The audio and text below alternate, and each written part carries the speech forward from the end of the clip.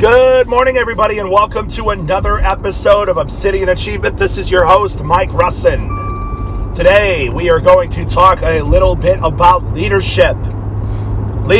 So, one of the fundamental lessons, I believe, and John Maxwell said this, is that leadership is influence, nothing more, nothing less, right? So, where that being the critical foundation of leadership, we have to ask the question, well, how does one gain influence? How does one gain influence? How do you become an influential person? How do you become the type of person that can influence? So what does it mean to be able to influence somebody? It means to be able to get them to do what you want.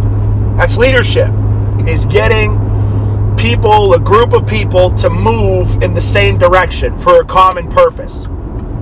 And the way that you do that is you do that through influencing them. How do you influence people? You lead them, and leadership is influence and nothing more, nothing less.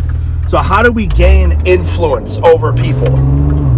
Well, the first thing I think that comes into play here is integrity and character. Integrity and character. This is more of a long-lasting effect because you could gain influence. You could be an absolute snake and win people over at first with charisma.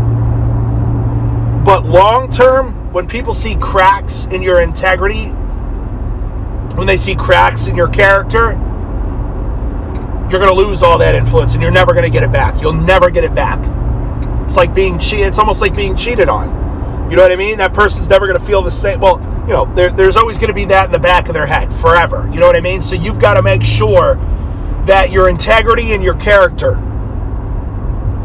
are a 10 out of 10. I mean, nobody's perfect. You're going to make some mistakes. But what we need to do is stop making the obvious mistakes and stop making the intentional mistakes.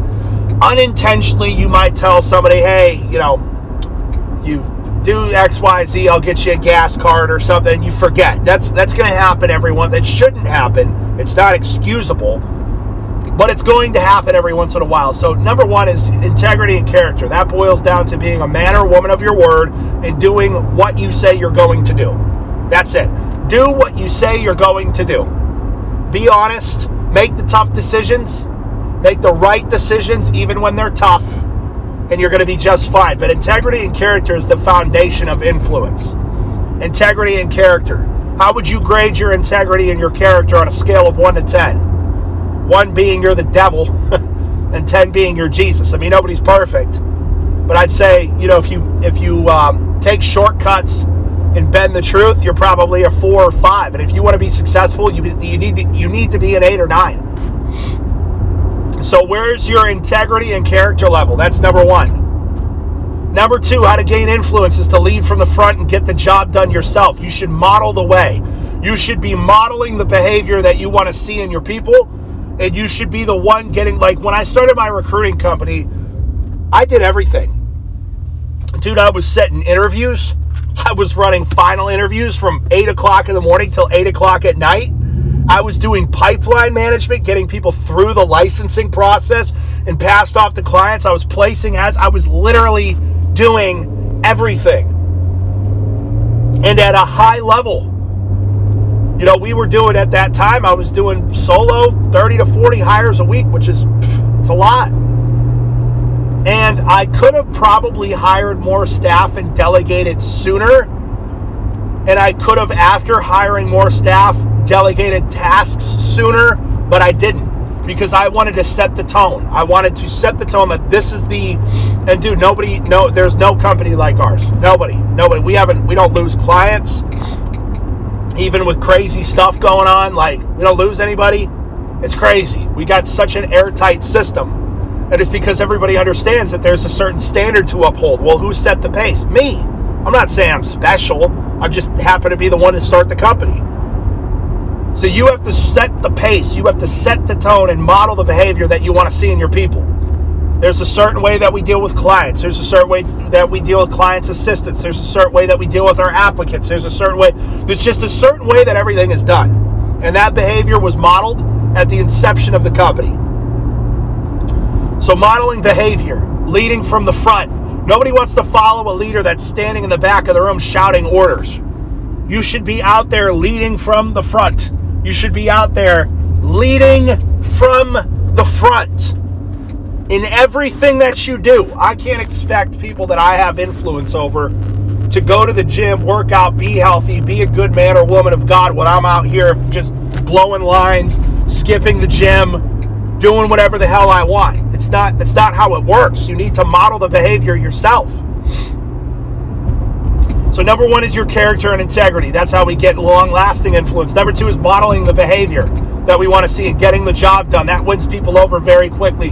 Number three is learning. I would say that this is a longer one, and we'll do a different episode on this, but learning the 5 respect languages. They're typically called the 5 love languages.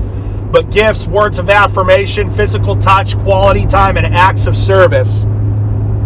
These could be applied directly in business to your relationships with people. You're going to have people in your hierarchy that you're responsible for that respond really well to gifts but don't care if you say something nice about them.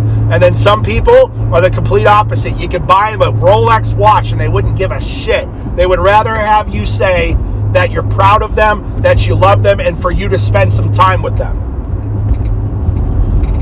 You need to learn your people.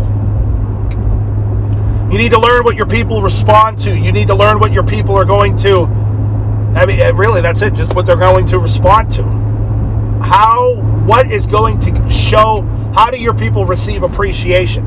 And the trap that a lot of leaders fall into is that they only give appreciation in the ways that they receive it. They only speak the language that they know fluently, right?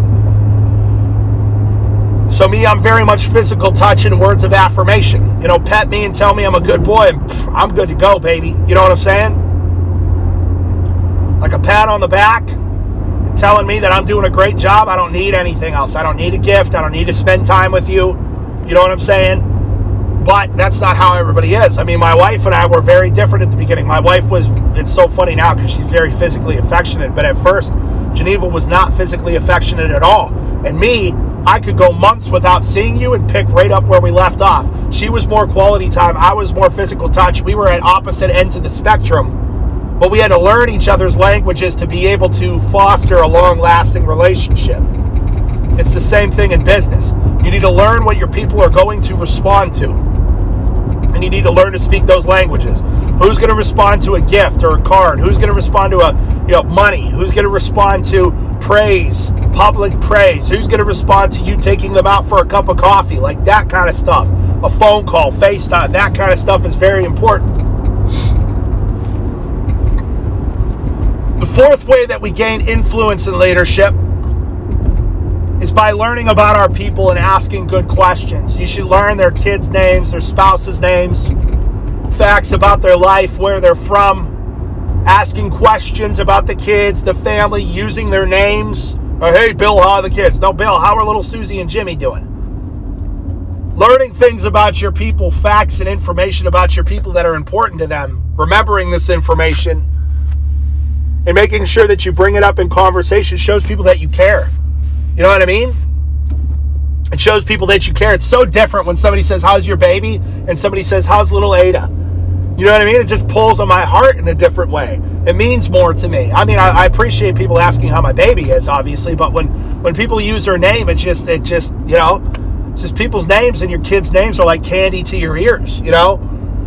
So learning facts and information about your people, studying this information, remembering it, committing it to your memory, and bringing it up in conversation and showing people that you care. And that's the last point, is if you really want to be a truly great leader, your default should be love and grace. Your default should be love and grace. You know, even though I used to be a lot more heavy-handed and mean with people that weren't getting the job done, I always had there's many times where I should have fired somebody and I didn't. I've always been relatively graceful, but I've gotten much better at this, that you should always operate from a point of love and grace. From a point of love and grace. Spending time thinking about, this is the toughest part, is thinking about that not everybody is you. That's why you're the leader. Did you hear me? We've talked about this before. You are the leader for a reason. Okay, you're the alpha, you're number one, you get the job done. Not everybody's going to be like you, or else everybody would have your position. Okay, your position wouldn't be necessary if everybody was like you. So understanding that people are going to fail, they're going to screw up, they're going to have shortcomings and just all this other stuff. Understanding these things, you need to practice love and grace. For me, being a Christian, it's very simple for me to practice love and grace because I look at how much I've screwed up in my life and how much I continue to screw up, and I think about God's grace and mercy that He gave His only Son to die a horrific death so that I could have access to His salvation. So for me, it's not hard for me to be thankful and grateful, you know? But you should spend time thinking about, when have you made mistakes and people had grace with you? When have you fell short and people loved on you?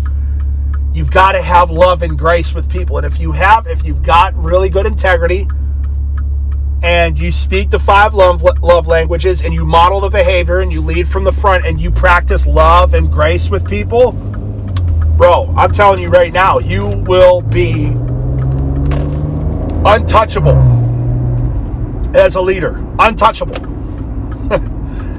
The loyalty that you'll have in your organizations, it'll just be, I get excited thinking about it for you.